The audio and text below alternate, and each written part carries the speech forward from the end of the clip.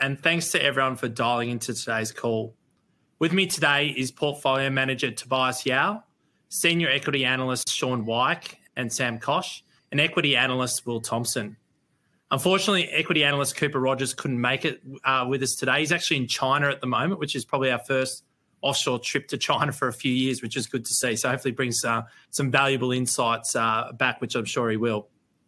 So as a reminder, the six of us at WAM Capital, WAM Research, WAM Active and WAM Microcap see over 4,000 companies a year and identify undervalued growth companies predominantly in the small cap industrial sector.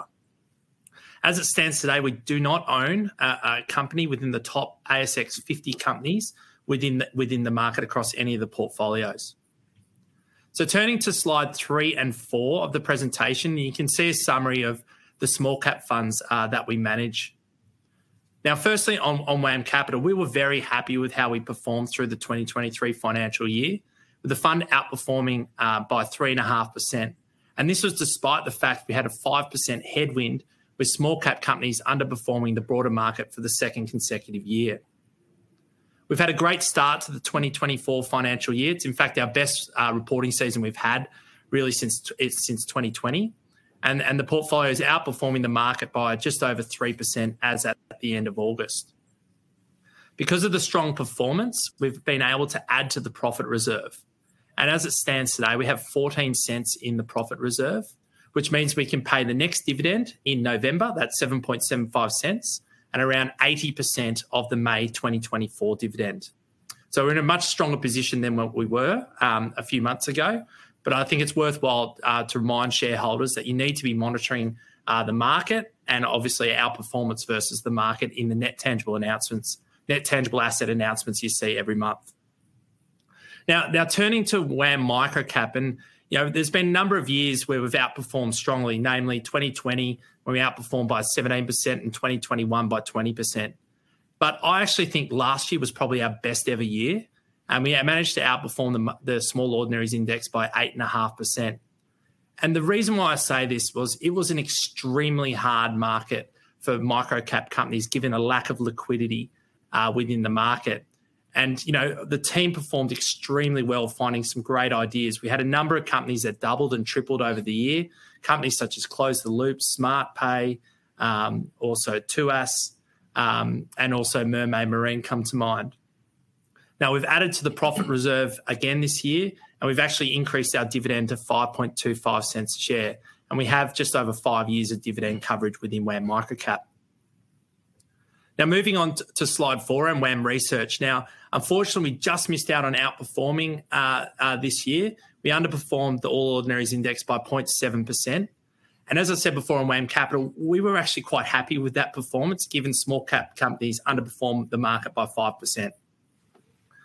Now, while we maintained our dividend of 5 cents a share, the board made the decision to partially frank the dividend at 60% at year end. And this was due to the low level of franking that we had within the portfolio.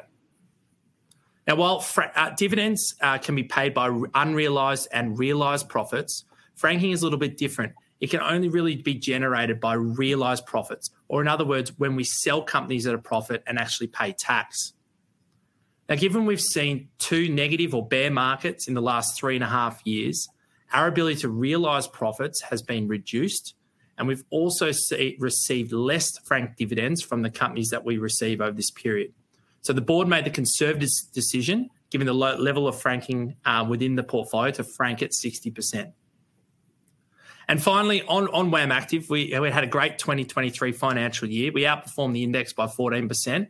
And WAM Active has actually been our best fund to start the year, with the portfolio outperforming strongly as at the end of August. We've been able to boost the profit reserve here. We're sitting at around 10 cents a share at the end of August versus the 3 cent interim dividend that we previously announced. So we're actually in a much better position in WAM Active than we were 12 months ago. So look, I'll leave it at that. I'll now pass it on to Tobias and the rest of the team, where we're going to talk about themes in reporting season and some key stock ideas. Thanks, Oscar. Look, a theme we saw continuing during this reporting season is the outperformance of artificial intelligence or AI companies. In fact, it's probably a topic I'm quite passionate about. It's a very polarizing subject. The bulls on these AI companies would say that, it's going to be a few years of exponential growth, given the demand. On the other hand, the bears will be saying that the valuation of many of these companies have already priced in, the best case scenario. So the valuation is getting up there. We are leaning more positively, and I guess we've taken a more pragmatic approach in terms of looking at AI companies. We are looking for real evidence on the ground from many of these companies that's reported. You can hear it in the teleconference calls or in their presentations, talking about implementing AI initiatives that's driving real efficiency in the underlying businesses. In fact, if you listen to the CEO of Microsoft, someone with probably the best insight into, I guess, this AI trend, he's quoted as saying that AI could be as big as the internet itself. And as investors, it's very important for us to be able to benefit, from the growth in AI over the next few years. So how do we play artificial intelligence in the stock market? The key for us is the fact that we are not thematic investors. We can't invest just in a theme. It has to marry up with our investment process, which is buying undervalued growth companies with catalysts that could re-rate the share price. So the catalyst is very important. The best way to describe how that's helping us, the AI thematic and also the catalyst way of investing is coming together is to go through a couple of examples. So one of the companies we're bullish on is a company called NextDC. Now, it's a data center operator. And in February this year, we started buying NextDC at around $10. The catalyst we've identified, speaking to many industry experts on the matter, is that Microsoft is having issues with their self-built data centers. So they were more likely to outsource some of their excess server capacity. And as a result, we started buying NextDC. Over the last 6 to 8 months, they've won 2 large contracts, which from Microsoft and a few other customers. And the reason we still hold NextDC right now is we believe over the next 2 years, there will be more large contracts to come on the back of these AI capacity or the AI demand with data storage. Another company is called Megaport. Now, Megaport, the business is effectively enabling data connection between companies and data centers. We started buying stock in Megaport around April, May, around $5. The catalyst that we identified there was a change in management. The chairman at the time came in to effectively stabilize the business and introduce financial discipline. He employed a CEO from the US who used to run Thousand Eyes, a high growth company, to come into Megaport and effectively reintroduce the sales culture to drive growth. And so the catalyst we've identified is effectively for the company to beat earnings and revenue expectations over the coming years on the back of effectively a renewed strategy and a renewed sales pipeline. So hopefully that gives you a bit of color on some things we've seen, particularly in the AI space. I would like to pass it now to analyst Sam Koch for him to talk about his theme. Thank you. Thanks, Tobias. Another key theme that we saw during reporting season was the outperformance of the housing sector or companies exposed to the housing sector. We've been progressively increasing our exposure to the housing sector over the last, call it 6 to 9 months, taking a view that I guess the market was a little bit too worried about the impacts of high interest rates, high inflation, and a tougher economic environment on the household sector, especially when you've got long-term drivers of the industry being sort of the underbuild and increasing population here in Australia. There were 2 key companies that really delivered strong results that sort of fit this theme within the portfolio. One of those was Mars Group, the ticker is MGH, and the other one was Nick Scali, the ticker NCK. And these are high conviction stock picks from us as a team. Mars Group delivered a solid set of FY23 results. It was towards the upper end of, I guess, their revised guidance that they provided towards the back end of the financial year. And I guess the key for us, the key highlight for us and for the rest of the market was that strong free cash flow generation in the business. And when you couple that with over $70 million worth of capital recycling projects that they've earmarked for FY24, it really alleviated market concerns around the state of their balance sheet, sending the stock price 20% higher. Now, despite the 20% move, the stock's still on 10 times price to earnings ratio with over 20% earnings growth forecast. We believe there's a number of catalysts to see the stock continue to re-rate from here. That's further balance sheet de-gearing and obviously improving sentiment towards the property sector. The second high conviction stock that fits this theme for us was Nick Scali. Nick Scali delivered a really strong set of financials in what can be said as a quite tough economic period. If you look at their FY2023 result, obviously new sales actually came back as you'd expect. However, the large order bank that they already had and healthy margins really helped cushion that blow. Looking at the FY23 result and the trading update, you can really see why we like to back management teams like Nick Scali.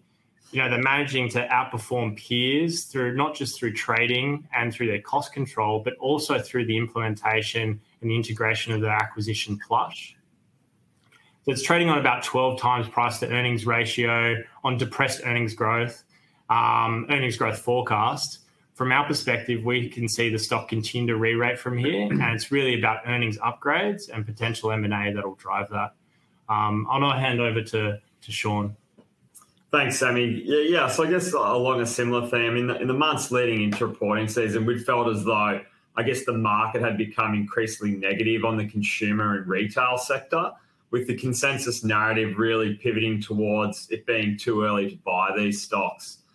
With the trading updates expected to be very weak and I suppose trigger earnings downgrades as a result of some of those macro headwinds that Sam pointed to earlier. So, we looked at valuations in many instances that reach 10, 20-year lows in the retail sector, and in particular relative to the large cap retail and consumer companies. So, given that, we focused the majority of our analysis on consensus expectations and looking where earnings were expected to be in that second half FY24 and FY25 period, and comparing that to what companies had reported in FY19, which reflected a more normalised earnings base versus, the COVID years where the majority of retailers, significantly over-earned. So, we focus on building positions in those companies where consensus earnings expectations looked as though they'd been sufficiently rebased and, valuations were pricing in, I guess, excessive,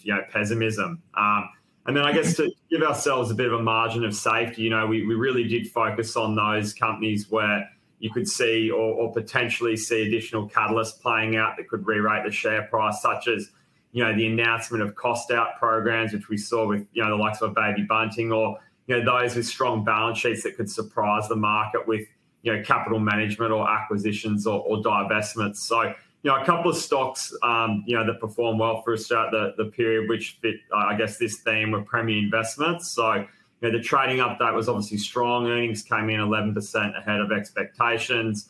The other element was really, around balance sheet optionality that we identified. Premier holds over $1 billion in cash and liquid, equity investments in Breville and Myer, which, we think gives them significant optionality to undertake, capital management potentially with buybacks or special dividends or earnings accretive acquisitions at what we believe is at or, approaching the bottom of the cycle. You've got, founder and chairman Solomon Lew in there as a significant shareholder in the business, and, clearly recognise that the shares are trading well below fundamentals, and with, a strategic review subsequently announced, which, potentially could see some restructuring of the group and is ultimately aimed at, unlocking value. So, you could see the diverger of the high growth businesses such as Smiggle and Peter Alexander. So, we think the stock's still cheap. On a sum of the parts valuation, we can get north of $33 a share. So there's 30% upside from here. And I guess another one that we like is GED Holdings, which, faced a lot of scrutiny by the market leading into the FY23 result. There was a lot of concern around potential earnings downgrades on the APG, 4x4 accessories business, given, I guess, delays in new vehicle supply. And, that was really being compounded by high debt levels. But, we'd identified some potential catalysts in there around, the sale of the Davey water pumps business, which, management had talked about for quite a while in terms of being a non-core asset. So, they were able to sell that business for $65 million, reduce the debt. And then, you had earnings come in sort of 3% ahead of expectations. So from here, we think the APG business is significantly under-earning. versus the acquisition case. So as that new vehicle supply continues to recover, you're going to see a strong tailwind for earnings and drive upgrades. And the balance sheet's now de-risked and it trades at over a 25% discount to history. So we continue like that one as well. I'll hand it over to Will now, who will call out a theme and some key ideas. And the last theme is profitable tech, and it's a talking point because over the last couple of years we've really seen a lot of unprofitable tech companies, being topical during reporting seasons. However, this year it was those previously loss-making companies that have become profitable. So a great example of this was Tyro. We've seen them lose money the last couple of years, and they were able to really control their costs. And I think what was the best part about Tyro's result this year was that they're showing that into 2024, they'll be able to keep those costs under control. They'll be able to continue growing the top line, and you'll really see the operational leverage and them able to generate profits. 360, Life 360, another one of those stocks where you saw them beat expectations for the first half result. And if you get the read-through for what they're going to do for the second half of the year, again, you're going to see them start to make money. And I think the stock market's really going to start to value those companies that are generating cash. Back to you, Oscar. Yeah, thanks, Will. And, probably worth also highlighting to shareholders, we don't not often get everything right. We did have a few misses through reporting season. I mean, one stock which was quite disappointing for us was a mining services company called Parenti. They actually provided guidance saying that they would grow earnings into the 2024 financial year. And we get to the result and they slipped in the fact that they were going to spend a certain amount on a tech investment, which meant they weren't going to grow earnings next year. So that was certainly a stock that we were disappointed in, and we exited our positions at reporting season. So, but why don't I pass it on to Camilla, and we'll get stuck into the questions session. Great. Thanks, Oscar. As always, we've got a lot of questions coming through from our shareholders, and you actually just answered one from our shareholder, Will. To start, we've got another one from Mark. His concern is the significant drop in the share price. Can you please explain why the share price has suffered such a drop across WAM Capital, Microcap, Research and Active? Yeah, look, thanks very much for the question. And I'll spend a bit of time on this one, I think, because it's very important for shareholders to sort of understand the dynamics at play. And certainly this was something that Jeff and I talked about in our teleconference a few weeks ago. I mean, the first thing I'd say is that there's no doubt we're all shareholders too. And, we're very disappointed with how the share price across all the funds really have performed over the last, call it 12 to 18 months. And, we're working incredibly hard within the team. And as I said, first step's been very good year in 2023. And we're hoping that, small caps can actually outperform through 2024. But if I put it all together, I think it's fair to say the broader listed investment company sector as a whole, it's not just us, but just as a whole, has suffered over the last few years. And that's a product of the fact we've had two negative or bear markets over the last 3.5 years, call it COVID in 2020 and the sell-off in 2022 when the Russia-Ukraine war and inflation largely began. And what this means is that the portfolios or the net tangible assets, which is effectively the portfolio we run, has fallen in value over this period. And I think coupled with a higher interest rate environment and some economic uncertainty, it has also meant that the premiums that a lot of these listed investment companies are trading at have shrunk, and also the discounts have widened. I mean, I think using the best example, looking at WAM Microcap, we've outperformed every year by quite some way since 2020. We've increased the dividend, yet the premium has shrunk from over 25% at one point in 2020 or 2021 to today being 13%. So, and we've also seen the net tangible assets fall as well, given with the market. But I think, look, if we look at WAM Capital, which I assume a lot of our investors on the call today would be interested in, and probably be asking a similar question. I think it's worthwhile noting that we can only add to the profit reserve effectively if we're making a profit. Now, unfortunately, we've had two instances in the last 3.5 years where the portfolio has fallen, which means we haven't been able to add to the profit reserve through that period, which means that at this point in time, we only have 14 cents in the profit reserve versus the 15 15.5 cents we've consistently paid for some time. But what's more is that the net tangible assets, which is the portfolio we run, has when you pay a dividend, it falls by the value of that dividend. And at the same time, the portfolio hasn't risen enough to offset the fall in that dividend. And so what that means is that if we go back to 2020, the net tangible assets of WAM Capital might have been, I think, around $1.95 to $2 a share. Today, they are $1.45. So effectively, the net tangible assets has fallen by, call it 20 to 25%. Now, also at the same time, the premium has shrunk. So today we're at a 14% premium instead of, call it a 25% premium at that point in time. So if you look at that and put it all together, that's a drop of around 30%, which is effectively where you go from the $2.20 or so share price that we were about 18 months ago or so to about the $1.65 that we are today. Now, while it's important to look at the share price, it's definitely important to look at the share price and that drop there. You can't discount the fact that we've paid you dividends along that journey as well. You need to add back the dividends that we've given you to get a total shareholder return. And through that period, we've paid, I think, around 45 cents of dividends over that, call it 3-year period.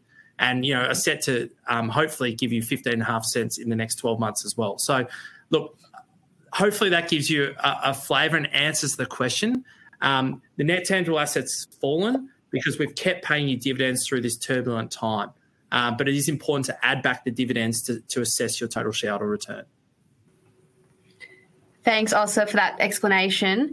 Just to drill down a little bit further, our shareholder Michael, he says his investments in WAM Active and WAM Capital have dropped 30% and 20% respectively.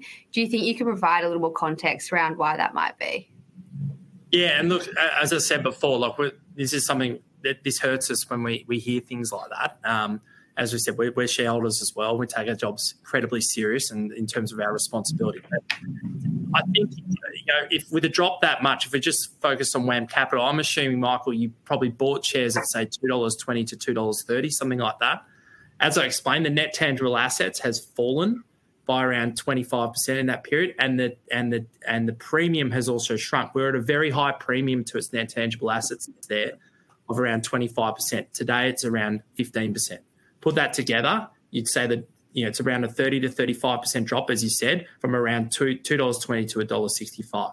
But don't discount the fact that you have received dividends over that period. So you need to add that back to fully assess your total shareholder return.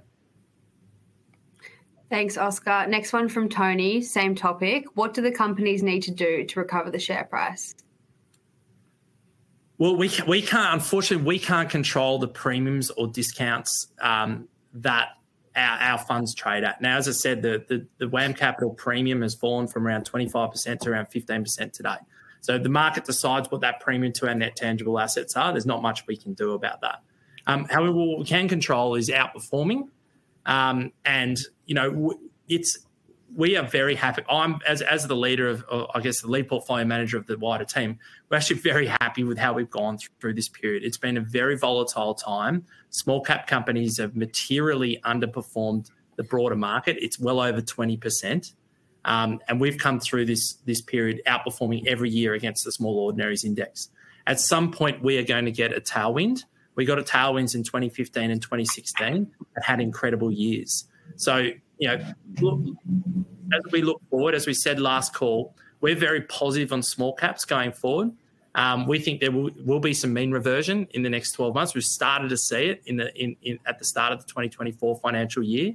And so, as a consequence, we're hopeful that, we'll start to see the share price go up as the market also goes up as well. But, we don't have a crystal ball. And, if there's a Russia-Ukraine war that turns up at any point, it's going to be very difficult for us to keep paying those debts. So, as I said in my introduction, it is very, very important for all shareholders to be monitoring our net tangible asset announcements when they come out and to monitor the performance, how the market is going. If the market falls 10 or 15% in the next few months, let's call it, it will be very difficult for us to add to the profit reserve and make sure that final dividend in May can be fully fulfilled. Thanks, Oscar. Actually, just on profit reserve from Elizabeth, why do WAM Capital and WAM Active have low profits reserves at the moment? Because we pay you such a high dividend. That's the reason. And the boards of both WAM Capital and WAM Active made the decision, back in June 2020 when COVID was really bad, to continue paying the dividend. Now, because we had another negative market 2 years later, right, and we've kept paying the dividends through that period, the same amount, it has eaten away at our profit reserves, and that's why they're at low levels. Now, we had a choice. Other listed investment companies cut the dividend in mid-2020. We chose not to. So that's the reason why we have a low profit reserve. And it's been that way for 4 years.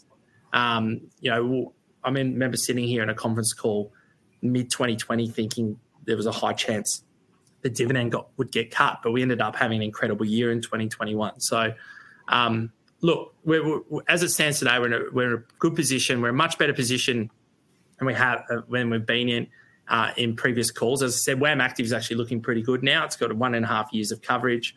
WAM Capital has 80% of the May dividend covered. So, if the portfolio goes up another couple of percent over the next 6 months, the May 2024 dividend should be covered. Thanks, Oscar. Tobias, let's go to you. We've got one from George and Kathy. Could you please comment on your holding in Capital Health in light of its recent result? Its share price has been falling in recent weeks, and that's been compounded by the selling of a large amount of shares, 17.3 million to be exact, by Tribeca. Can you provide some commentary on the holding there? Yeah, sure. Thank you for the questions. Look, we're still very bullish on Capital Health. We do like many of these healthcare players. We think there's a lot of intrinsic value. Capital Health is a substantial position in our fund. Our view is that while the result wasn't good, we're beginning to see green shoots in terms of their outlook statement. When you look at some of our investments in these healthcare names, typically they are the sort of longer term investments, and you might not get the payoff straight away, but we believe the share price will trend towards intrinsic value over time. Some of the large positions we've had in the fund in the healthcare space have recently been acquired by either private equity or trade buyers. So we've had someone like Healthier getting acquired by Pacific Equity Partners at an 80% premium. We've had Silk Lasers getting acquired by Wesfarmers. We've had Estia getting acquired by Bain. So we believe it might be sort of another couple of years, but industry consolidation makes a lot of sense in this industry as well. But we think that the share price is very cheap and the valuation is very attractive at this current price. Great. Thanks, Tobias. Oscar, this one is from Carl. He's asked, why was the WAM Microcap final dividend only increased by 0.25 cents and the special dividend's been discontinued for a second year in a row when the profits reserve has been sitting around 50 cents? What's the story behind that? Yeah, sure. And obviously this is a board decision. I'm not on the board, but so I'm sort of speaking on behalf of the board. But I think, it's fair. When we started the microcap fund back in 2017, we always wanted to restrict the size. And generally, what we feel running the fund is the appropriate size is probably up to around that $300 million in size.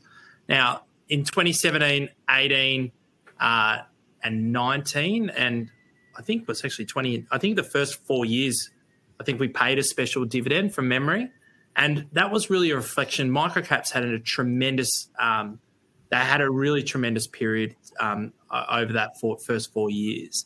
And the size of the fund actually got over that $300 million threshold. So, we made a decision last year in the 2022 financial year. We'd increased the dividend slightly, and we've done it again this year. It's fair to say if we have big years when maybe the portfolio is up 30 or 40 or 50%, potentially there could be a special dividend. But I think it's worth noting, like we want to be able to steadily increase that dividend over time, and we don't want the problems that we've currently got effectively in WAM Capital and WAM Active to be in WAM Microcap. So, we just ideally from the board's perspective is slowly increase the dividend. If we have a really big year and the size of the portfolio we feel is probably too big, then we would reward shareholders with a special dividend. Thanks, Oscar. We've just had one that's come via email from Brad. He has said, would it ever be wise to pay more than the NTA for any WAM company, as over time the price always seems to drop back close to NTA, as paying great dividends and the company can never really grow above NTA? Okay, a bit in that question. But look, if Jeff was here, he would always say he wants to buy $1 of assets at 80 cents. And we've consistently said ever since I've been at Wilson Asset Management, effectively WAM Capital has traded at a premium. And certainly there's been periods in time where, we've seen Jeff, for instance, sell shares in WAM Capital and WAM Research, given the premium has been very, very high. So, look, if Jeff was here, he'd be saying the most value in terms of the Wilson Asset Management suite of funds that we manage would probably be within WAM in the Alternatives Fund, WMA, and also in WAM Global, WGB. When we sort of look to invest, and in particular across our team, we're always looking for companies at a discount to their net tangible assets because inherently there's value. You can buy a company at effectively $1 and get $1.20 of assets if it was to effectively all be liquidated. So that's how we sort of look. We look at stocks, and potentially, there's a number of investors out there that also, do that with listed investment companies as well. Thanks, Oscar. Let's go to some stocks now from our shareholders. Sam, can I get your thoughts on SmartPay? The ticker there is SMP. Yeah, definitely. We're substantial shareholders in SmartPay and really bullish on the outlook for that business. Marty, who's leading the team there, is doing an excellent job rolling out the terminals across Australia.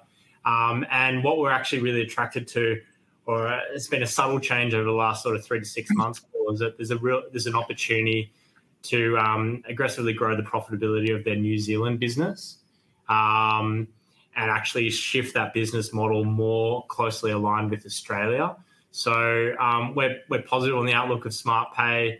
Obviously, in the current environment, it's to be expected. There's a level of sort of consumer weakness, so that might impact transaction volumes across their suite of merchants.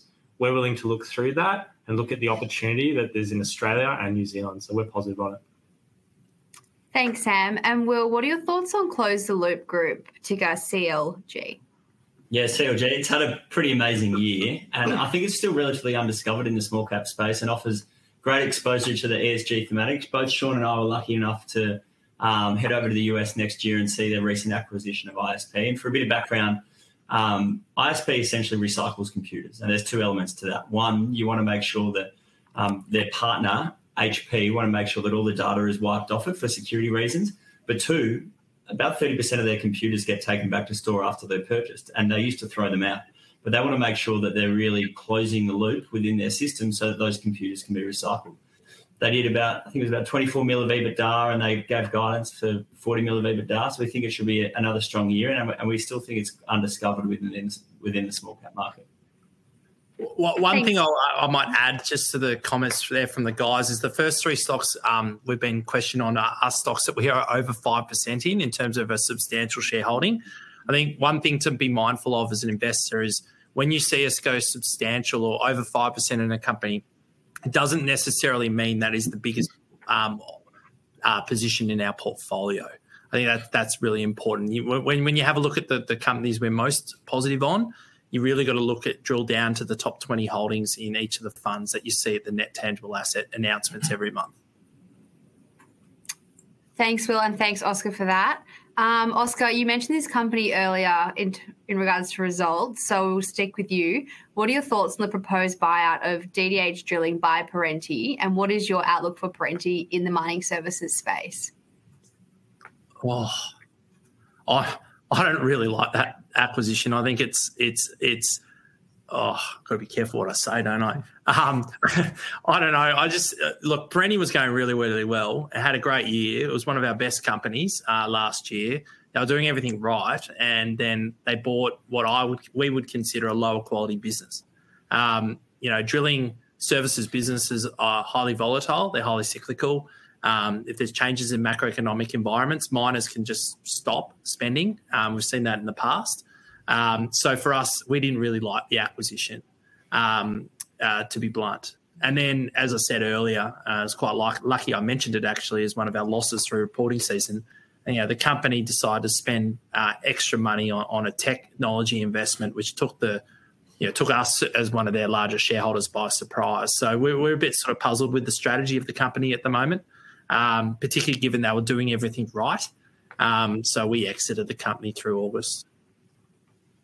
Thanks, Oscar. Now, you mentioned this company earlier, but Tobias, maybe you can provide some more context. Thoughts on Tuas?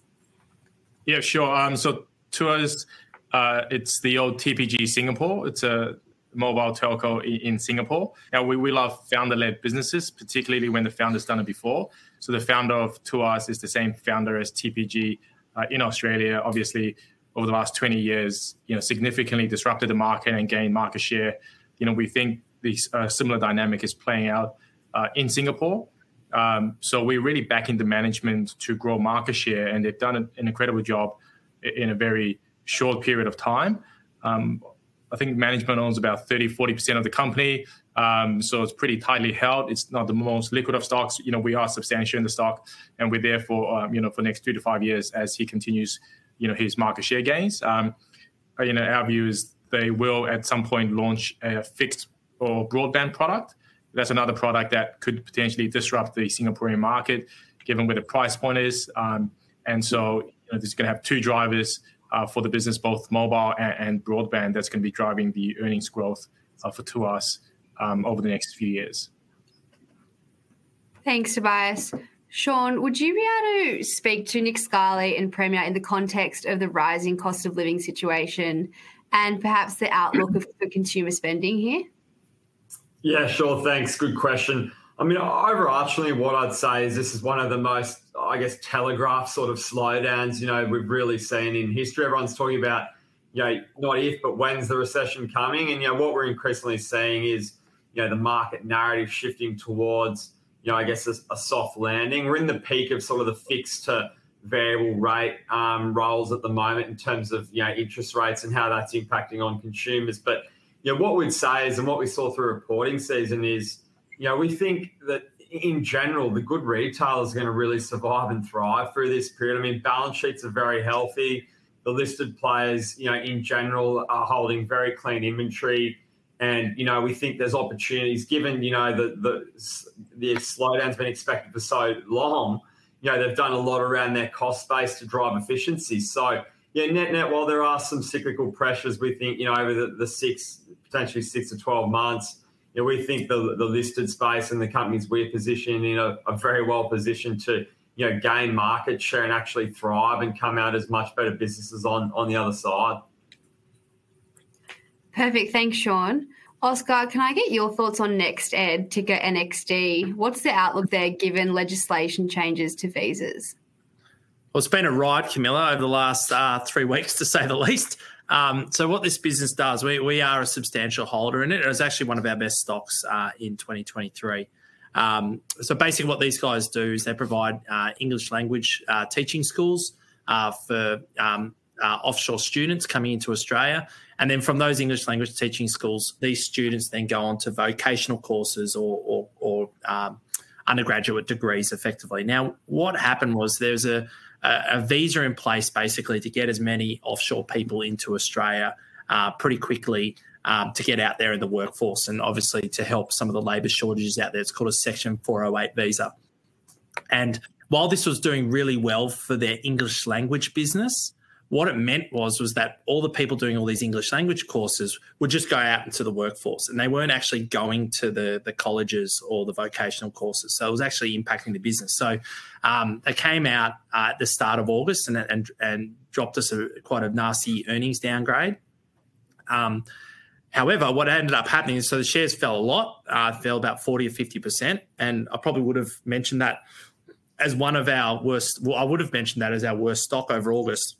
However, what happened was on the last day of August, on the 31st, the visa got changed. And we actually look at the stock very positively now. This could actually be massive for the business. It just effectively means that it goes back to normal, back to what they've always had. The government's also come out and said there's a number of other dodgy operators in the sector that might lose licenses to bring in English language students. So they could actually take market share through this period. So it's actually a very positive development for the company, and we've actually been buying the shares again. So, we quite like it and think it's, it'll take time for people to understand what's going on, but we think this could be a cracker going into the next 12 months. Thanks, Oscar. I'll just stay with you. Do you think the sentiment across the board towards listed investment companies lately is due to the rise of ETFs? Well, it's a good question. I think, look, ETFs have been around for a long time. And I think generally, what we've seen through COVID and the recovery, and even through, that 22, like if we even look at our WAM Leaders Fund, for instance, they've performed incredibly well through that period of time. It shows you the value of active management. So I think that's been around for a long time. I don't necessarily think that's been the reason why it's been weak of late. The big reason, I think, is effectively that a lot of our shareholders now have a choice. Over the last, really since the GFC, interest rates have been close to zero. So putting your money in a term deposit versus, a listed investment company offering a 5 or 6% fully franked dividend yield, it probably, people may have lent towards listed investment companies because of that. Now, on a term deposit, you're getting a pretty decent interest rate. Yes, you might be getting a better yield on various listed investment companies, but you're taking risk on the market and on potentially the premiums contracting or the discounts widening depending on which listed investment company you choose. So I think it's more that interest rates have risen, Camilla, not necessarily the rise of the ETF. Now, I think once the interest rates stabilise, though, and there's more certainty, and we're seeing this across a range of sectors, I think demand will return back to listed investment companies because they are a great structure and provide franking and so forth. So, yeah, I think that's, for me, would be the reason. When we speak to a lot of shareholders, they're very confused as to what sort of happened really since COVID. And, we probably are too, to be fair. It's been all over the place. But there is some normality returning into the market at the moment. Famous last words, but it's certainly the last reporting season we saw was really a return to reporting seasons of old, which was very positive. So, as I said, we're in the call with Jeff. We're very positive on the outlook, particularly in our cohort of stocks that we look at in small caps. Thanks, Oscar. Great insight. We've just heard that the RBA held, so timely response. We'll stay with you. WAM Capital, why were there negative results in 2022 and 2020? And then how has this not impacted dividends? Okay, so put really simply, we generate profit when the portfolio goes up. We generate a loss when the portfolio goes down in a financial year. Now, in COVID, in 2020 and in 2022, the portfolio went down. So we generated a loss. And that was really over a period of about 1.5 years. And, effectively, it's been 3.5 years, let's call it, since COVID began. So around 40% of that period, in that 3.5-year period, we have not been generating profit. And we need to generate profit to be able to pay a dividend. So what that meant was that all the stored up profit we had before COVID, with all the good years that we had before COVID, the portfolio falls, we keep paying the dividend. And because we're not generating profit in that tough period, we're not adding to the profit reserve. In fact, it's declining. And that's where we're at now. Because we've eaten away at that profit reserve because of the tough markets that we've had, there's only 14 cents a share left there versus the 15.5 cents in WAM that we pay for the full year. So, look, this can change. It only takes a very positive market, and we saw that in 2021, and that, we won't have any questions on this anymore. And as I said previously, this has been pretty consistent over the last 4 years, and we're actually sitting today in a much better position than we were, say, 12 months ago. So we're actually feeling more confident around the dividends. But, yeah, I think try and think of it really simply. When the portfolio goes up, market goes up, we generate a profit. We use that profit to pay a dividend. When the market falls and our portfolio falls, even if we outperform the market, which is what happened in COVID, the market fell, I think, 7% and we were down 3%, which is a great outcome for us. But because we generated a loss still, we can't put any profit away in the profit reserve. Yet we kept paying dividends, so the profit reserve goes down. So I think hopefully I tried to do that as simply as possible. Hopefully that makes sense. But happy to follow up with a call if it doesn't. Thanks, Oscar. Very helpful. Tobias, I believe you look after this one, Flight Centre, ticker FLT. What are your thoughts on that company? Yeah, so we're still bullish Flight Centre. We have quite a few names in the travel space: Flight Centre, Webjet, SiteMinder, and Sercor, just to name a few. Most of you would be familiar with the leisure part of Flight Centre, which is effectively obviously going to the Flight Centre stores and booking your overseas trips. That business actually went through a pretty intense structural change during COVID. Management took effectively the chance during COVID to right size or optimize that business. And it's benefiting from, I guess, this wave of revenge travel, the normalization of travel. What we are more bullish about is the other 50% of the business, which is it's the Flight Centre's corporate travel management business. It's a global business where they manage travel on behalf of small, medium, and very large enterprises. They've won a lot of market share over the last 2 years. A lot of domestic players offshore are struggling with bad balance sheets. So someone like Flight Centre, which is very well capitalized, have been able to pick off many of these large contracts, and many of these contracts will be contributing very material profits over the next few years. So we are bullish Flight Centre, and particularly the corporate travel part of the business. And we think capital management, which they've talked about, is another catalyst that could come up over the next 6 to 12 months. That should also support the Flight Centre share price. Thanks, Tobias. Oscar, what is your view on Harvey Norman? Yeah, we talked this one up. Thankfully, it came through in reporting season. I must admit, it was a nervous sleep the night before, Camilla. No, we really like this one. I mean, this is a classic Wilson Asset Management stock, really. And Harvey Norman's been around for a very, very long time, known very well by the market. I'd say generally it's not liked in the market. And what people forget on Harvey Norman is it has a substantial property portfolio. And we first bought shares in June when the shares were trading at about $3.30 a share. And at that point in time, the share price was trading lower than the property value. Now, we've only seen that happen on 2 other occasions in the last 15 years. That was in COVID in 2020. And then I think in 2012 when internet shopping or e-commerce started at pace. So effectively, May 2023, share price was trading lower than the property value. Now, straight away, that's a good investment for us because we are getting the retail business for free. Now, what was interesting in the reporting season, we did a bit of work, and this was not only for Harvey Norman, but for a number of other companies where we took where analyst earnings were in 2025. Now, 2025 is a long way away, and the reason why we chose 2025 was because we're assuming a recession in 2024 and a really tough environment for retailers. So hopefully 2025 is, call it, relatively normal. So in the example of Harvey Norman, all the analysts are so negative on retail and so negative on the economy that their earnings forecasts for Harvey Norman in 2025 are actually lower than what they were back in 2019. Now, we don't think the current environment right now is worse than what it was in 2019. So it was interesting in reporting season. All the analysts hate Harvey Norman. They were all sells on the Harvey Norman. They hate it, but they all upgraded their earnings numbers by about 10 or 15%. So again, that's a really good catalyst for us. And we really like Harvey Norman. We think analysts are way too negative. They'll work it out over the next 6 to 12 months and upgrade their earnings and potentially their analyst recommendations. We think the stock's worth well north of $5.50. Thanks, Oscar. Sean, we'll go to you. Can you share your view on the Reject Shop, please?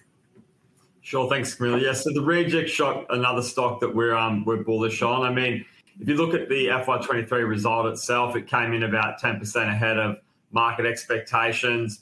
And the other key feature was really the company announcing a special dividend and then also reinitiating an additional $10 million buyback. So the balance sheet's very strong. They got $77 million of cash and no debt.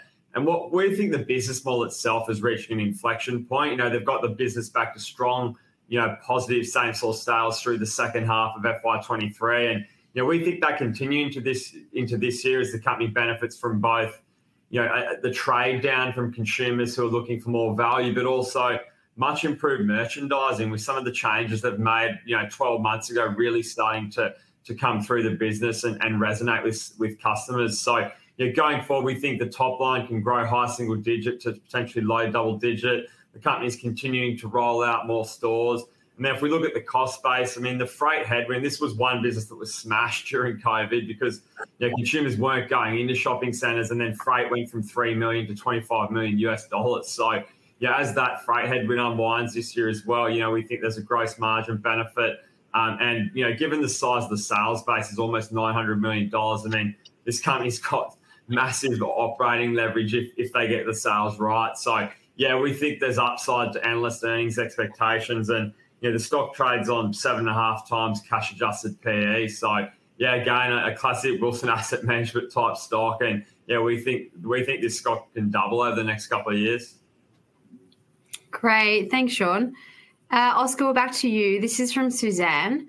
As the investments in WAM Research are more or less the same as those in the research-driven part of WAM Capital, are there plans for WAM Capital to merge with WAM Research?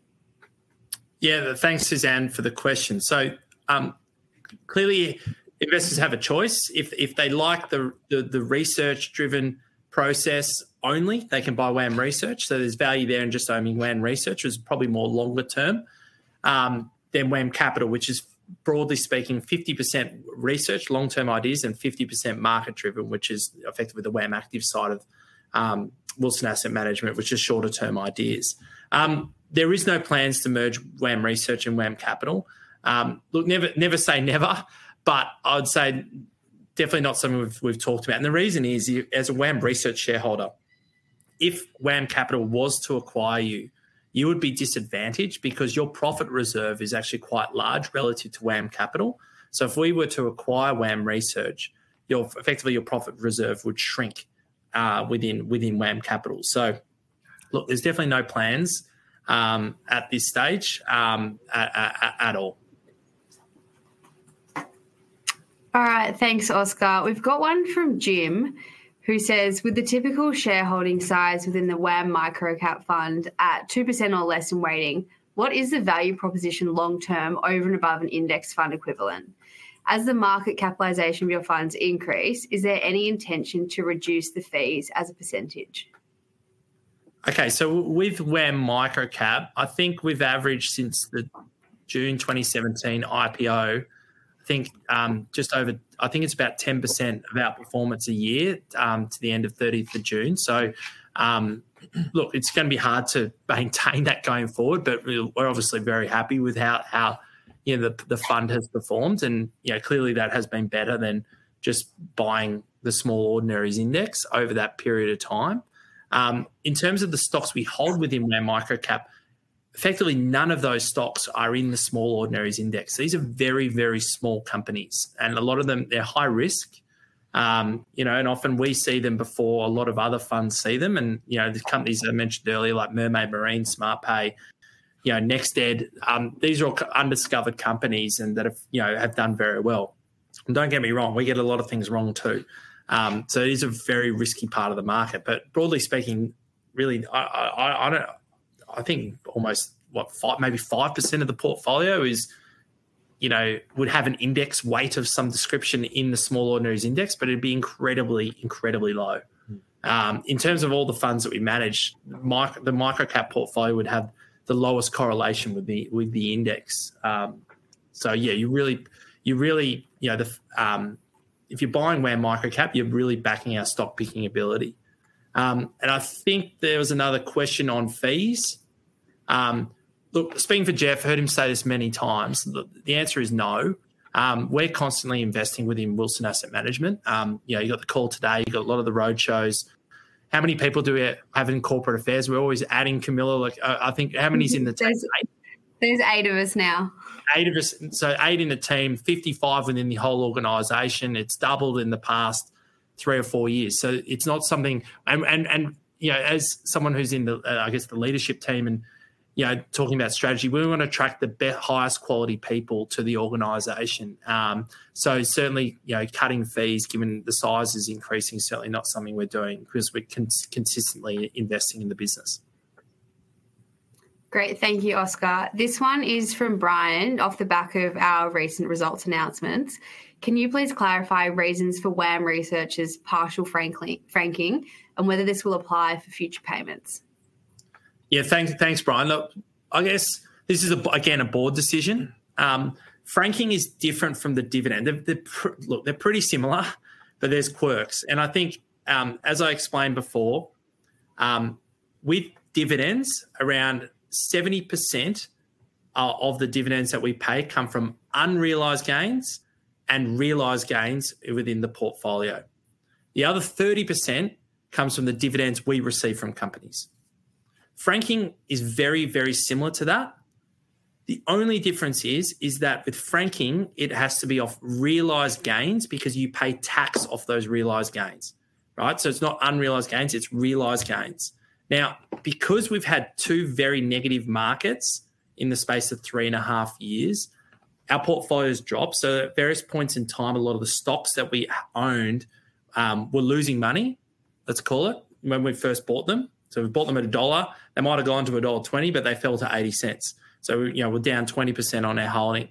Now, we didn't, in terms of how we add value for investors, we don't run our portfolio to get franking.